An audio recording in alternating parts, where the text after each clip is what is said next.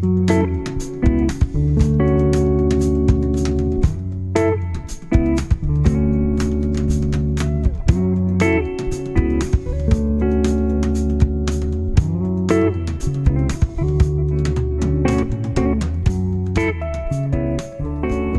to the Mattcast. This is a podcast that helps artists to engage the church and the church to engage artists.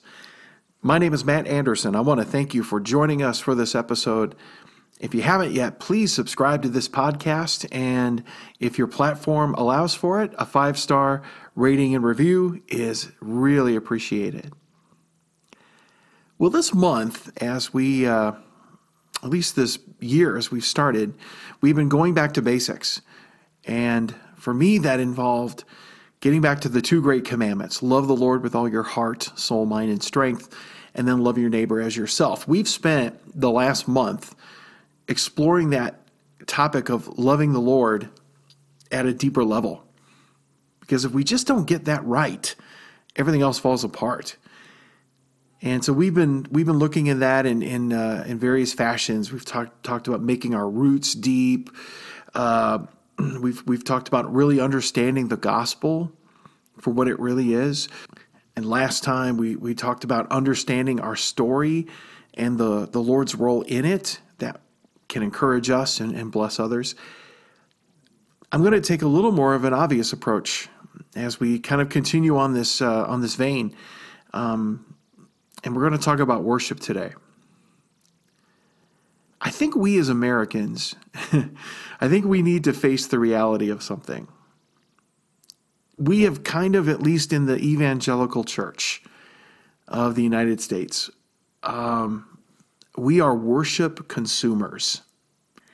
We've kind of turned into that. You know, consumerism is sometimes our best friend and our worst enemy.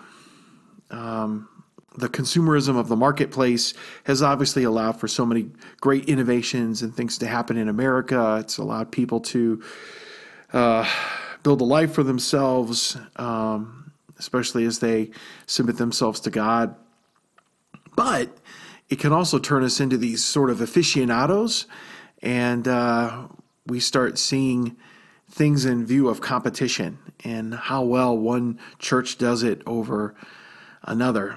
I think this was made clear to me a number of years ago when I went to a missions trip. I helped lead a missions trip of teenagers to the country of Honduras.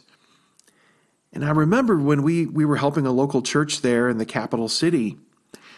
And I remember just taking in the experience of it and loving every second of what I was doing there. But as the days went on during this missions trip, I started to wonder if the American version of me would have enjoyed the encounter. So let's make it more specific. We were there in June, in Central America in June. So you can guess what the temperature was. There was no air conditioning in this facility.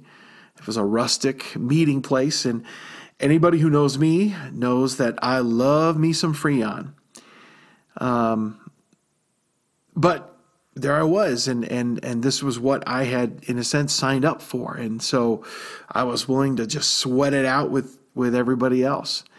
I don't think I would have had that same level of excitement had that happened at my home church, if the AC wasn't working. I would probably wonder if I'd have just gone back home. Secondly, this was an open air facility.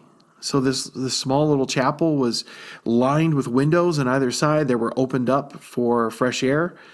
But with the fresh air came bugs and their relatives that would enter the service and just kind of fly close to our faces.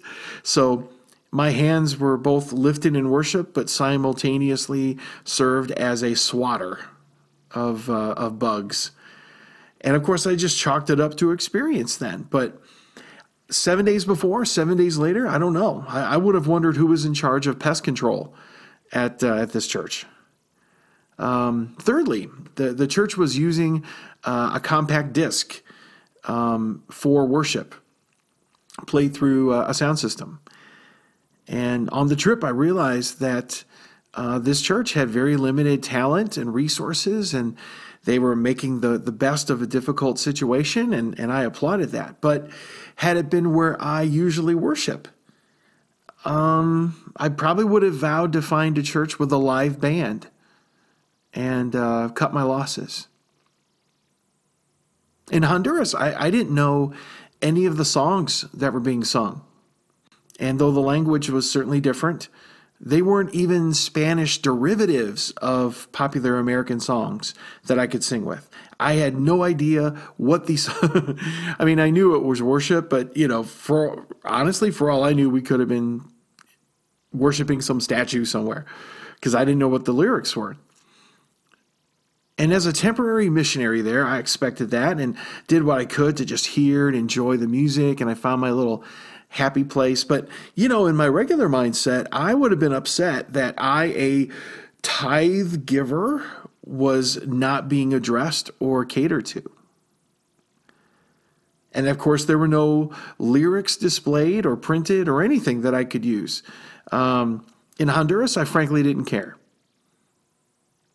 But I would have cared a lot more in the country of my origin.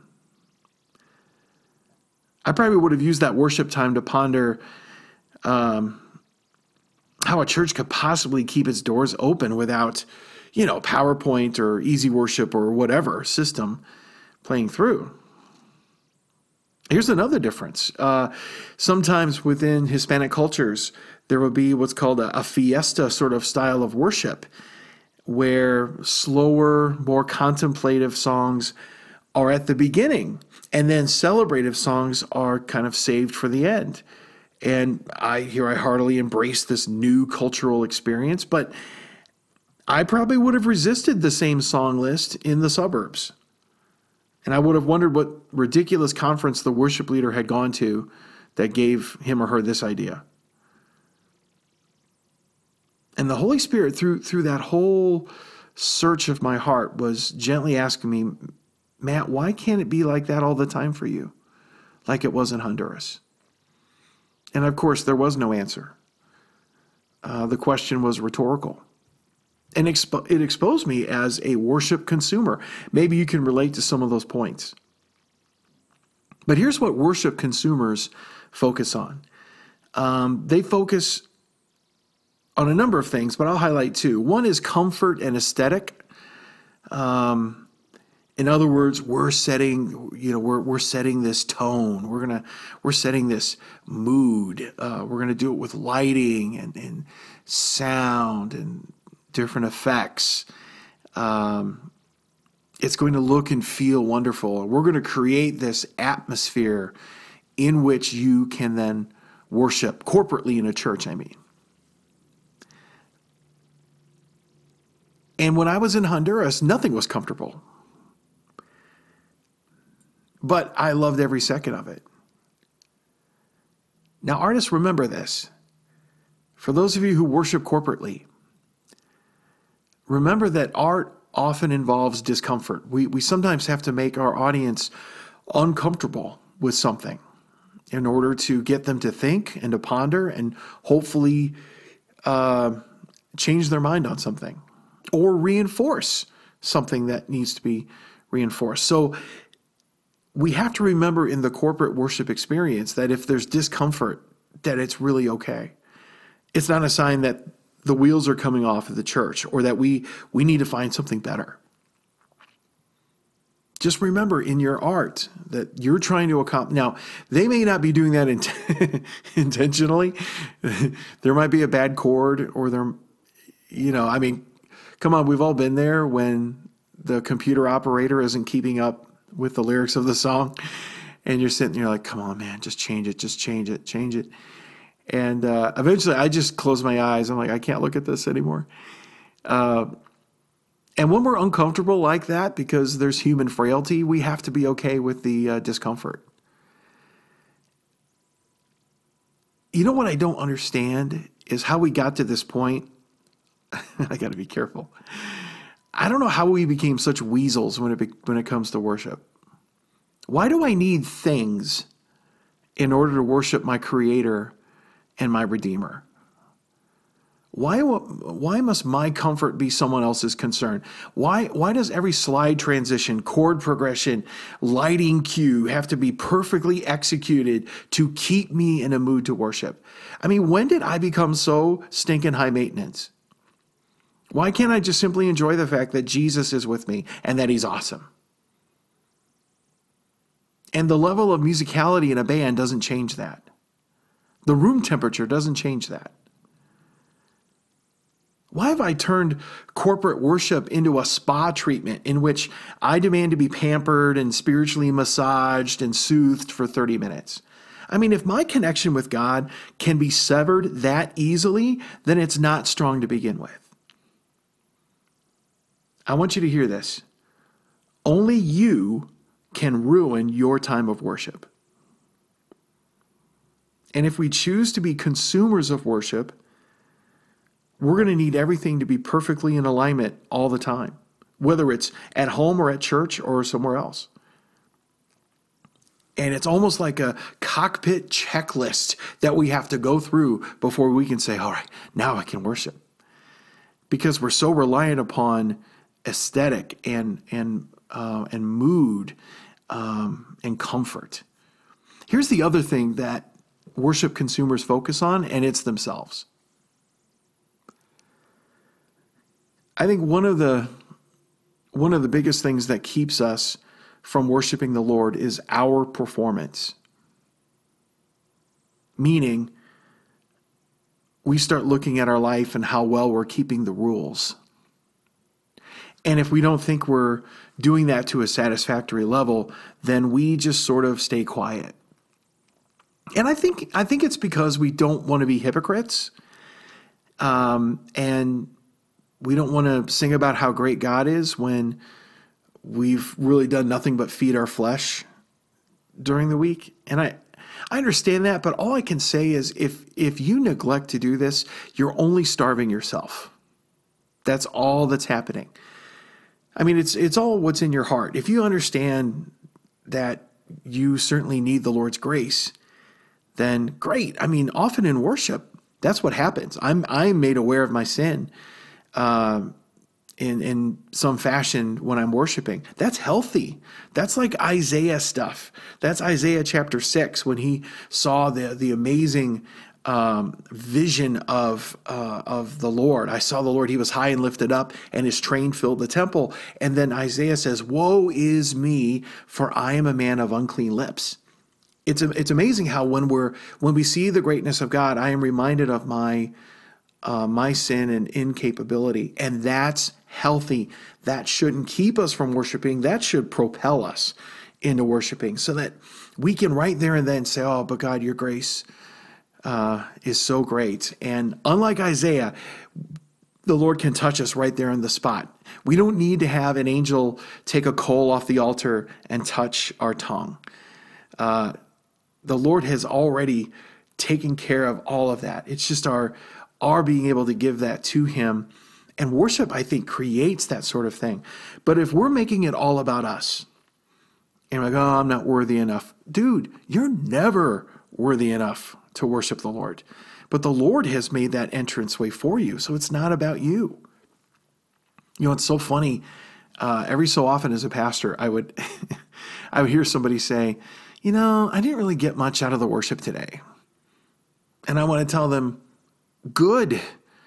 It wasn't for you. And how quickly we forget that. This is for him. This is our chance to bless God back and to love him extravagantly. So I just want to remind us, we're not meant to be consumers of worship. We're to be facilitators of worship. And not just for 30 minutes on a service, but with our lives, we worship the Lord. Our lives are a very act of worship to him. It's time to let go of the consumerism and to realize that worship is such a wonderful, deep way of conveying our love for him.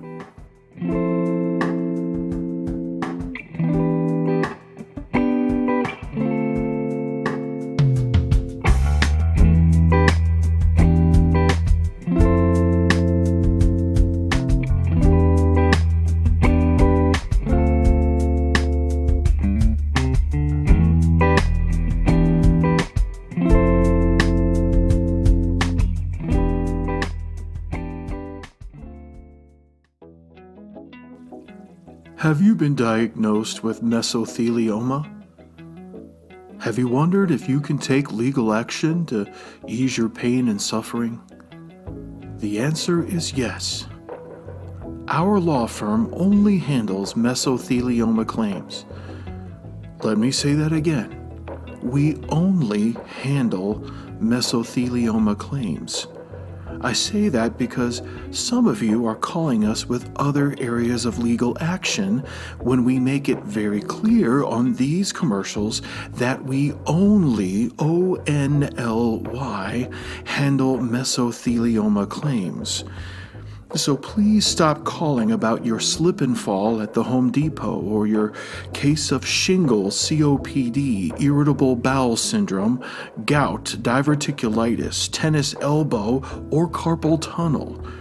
We don't deal with cases involving asbestos, diet pills, Zantac, talcum powder, hernia mesh surgery, whatever that is, bad labeling on dog food, hot coffee, or vaping products because we only handle mesothelioma claims. And then some of you can't even pronounce it right. You're calling and saying mesothelioma. How about learning to pronounce it before you call us? Miso? Me so tired of your ridiculous questions. Didn't you hear me on the commercial? We only deal with mesothelioma claims. Meso, get it? Meso! You people are exhausting me. So call our law office today and don't meso it up, if you catch my drift.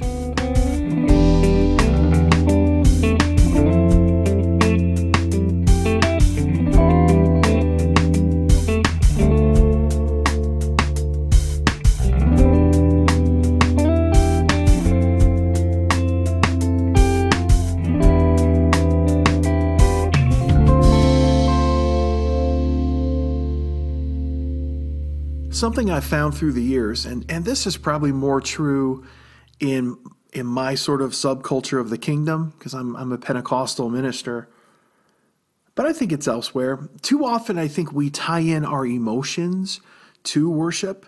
Now, again, that's wonderful when that occurs. I mean, and you have probably had the same experience. You've been in church and you were dog tired and you didn't even want to stand up when the worship leader asked you to do that, let alone lift your voice or lift your hands or whatever it would be. But then you just kind of did it, and then your emotions sort of followed. By the way, I find that seems to be the pattern in life. We live in such a feeling culture, a feeling generation, that if we don't feel it, then it's not real. And too often we're led by our emotions instead of being led by the Spirit.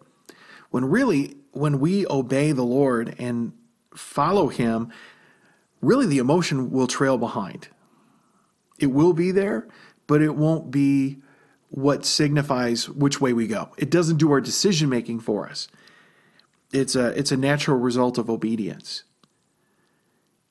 So when the emotion isn't there, and by my calculations, this is just my life here, the emotions are there probably 10% of the time.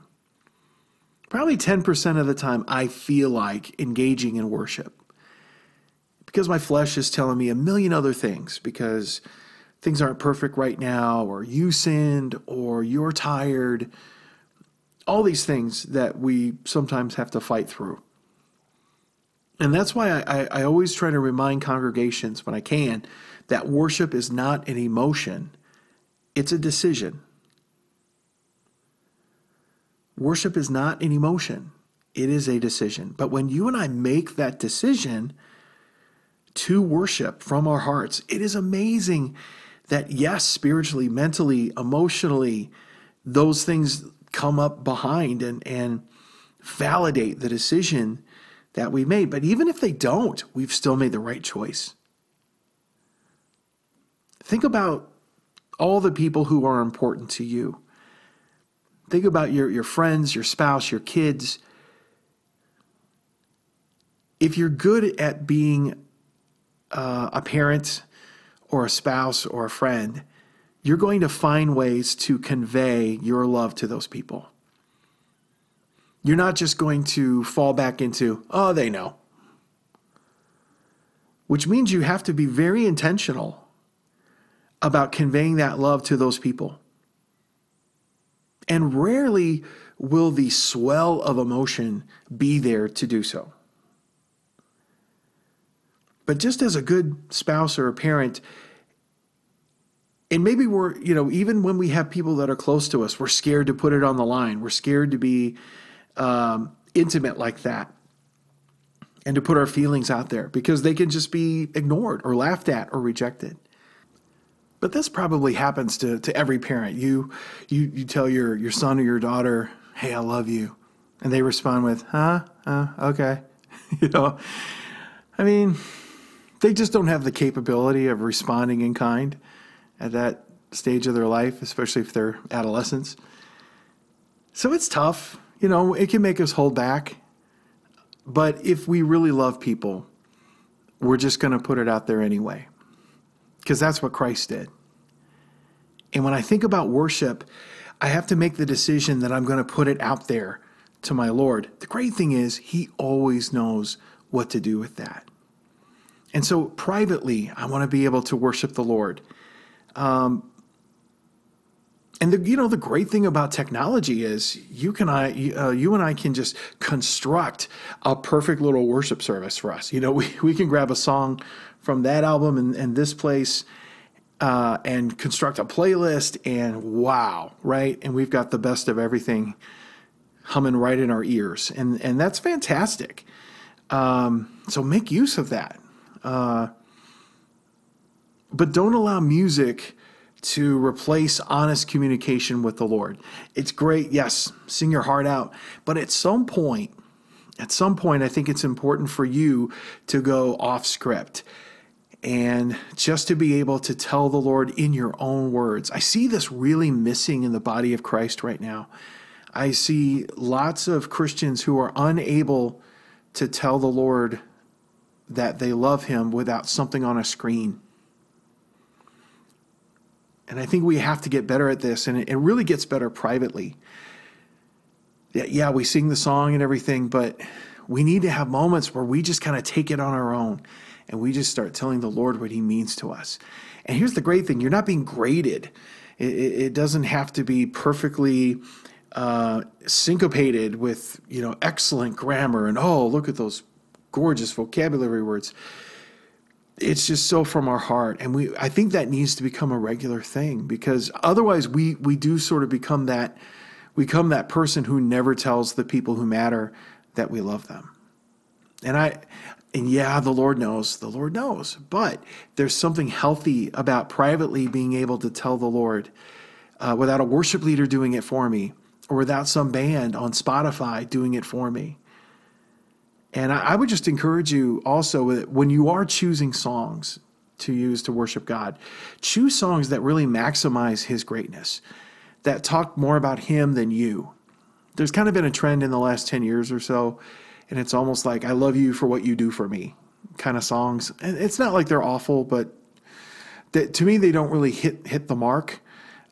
Because he's great regardless of me. I'm not the one who makes him great.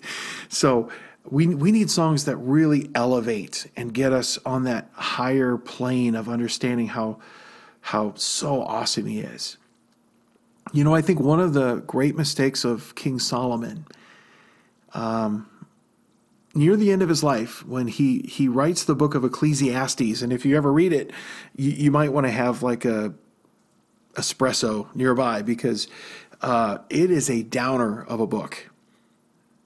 And you see him coming to the end of himself, and he repeatedly uses words like meaningless, or in other versions, vanity. All is it's all vain, And this guy has had 10 of everything. The stuff that you and I think we would have to make us happy, he's had it all 10 times over, and he's very unhappy at the end of his life. And I was reading a book one time. I would love to say I came up with this, and I think it was Charles Swindoll, who really made an incredible point. There's a phrase that Solomon uses repeatedly, many times in the book of Ecclesiastes, and it's under the sun. The most famous being, there is nothing new under the sun. And what Swindoll pointed out, I think the book was called Living on the Ragged Edge, as I recall. But what Swindoll points out is that Solomon's vision had become so low, under the sun. Everything was lower. And folks, if you and I are only looking under the sun in our life, we are going to be very, very desperate, sad people. Worship lifts us above the sun to any realm of time and space, that anything is possible and God is big. And you and I need to worship him because it takes us above the sun, and it takes us to the sun, S-O-N. And you can never go wrong with that. And then I think publicly, as you and I worship, I'm going to say something a little dangerous here. I just want to speak for every pastor in the country and just tell you right now, if unless you're super high risk for this disease and don't have it yet, get your butt back in church. I know that's direct, but some of y'all are just forming some really new bad habits of staying home for church. And you have no trouble going to Walmart or going out to eat with friends and sitting 2 feet across the table from somebody, but yet you can't go to a church service in a building, in a room that's used once a week and is cleaned in between. Get your butt back to church, seriously, because we need that public expression of worship with others. And artists, I want you to hear this. Don't do the isolation thing. Not cool. I know we think it's really, very artisty to do that because nobody understands us. Get your butt in church. Doesn't mean that everyone's going to figure you out and figure out where you're coming from. But there is something about the one another, which is a phrase that is used so often in the New Testament. One another, together. All those phrases that are used all throughout the book of Acts and through the epistles. There is a one another to this. It's called the body of Christ, not the bodies of Christ. And yeah, I know publicly it can't be this wonderfully crafted experience that we can have at home. But I want to urge you to find your happy place in the gospel. Because no worship band is perfect, and someone's going to hit a clunker, and the rhythm's going to go off on the percussion, and there's going to be some sort of a technology mishap somewhere and feedback in the monitors. It's going to happen. Let's be mature adults about this. Let's not let one thing make us go, oh. Let's be mature. Because when you and I worship the Lord together with others, something powerful happens in that. Because we're being kingdom in that moment. You can never go wrong with seeking first the kingdom of God. But I never feel more loved than when I'm worshiping. It's amazing that as I am pouring out through song lyrics and then through my own words, when I'm pouring that out to the Lord in all honesty, it is amazing what comes back to me. It's not why I do it, but it's impossible for this not to happen because this is a mutual relationship. And the Lord isn't just on some ego trip wanting you to brag about him so you can sit there and be like, yeah. Okay, thanks. He is so anxious to give that right back to you and to tell you you're worth it. It's amazing what you experience when you're worshiping the Lord because the Lord immediately answers back with his love. It's hard to think of something that allows us to love the Lord with all of our heart, soul, mind, and strength as much as worship does. We just need to get off the stage and make him the main event. Well, we appreciate you being a part of the Mattcast. Our theme music is by Sound of Fusion. We hope to see you again soon. This has been a production of Monumental Ministries. If you'd like more information about our books and our resources, go to mattministry.com. Hey, thanks for having me over. I had a wonderful time.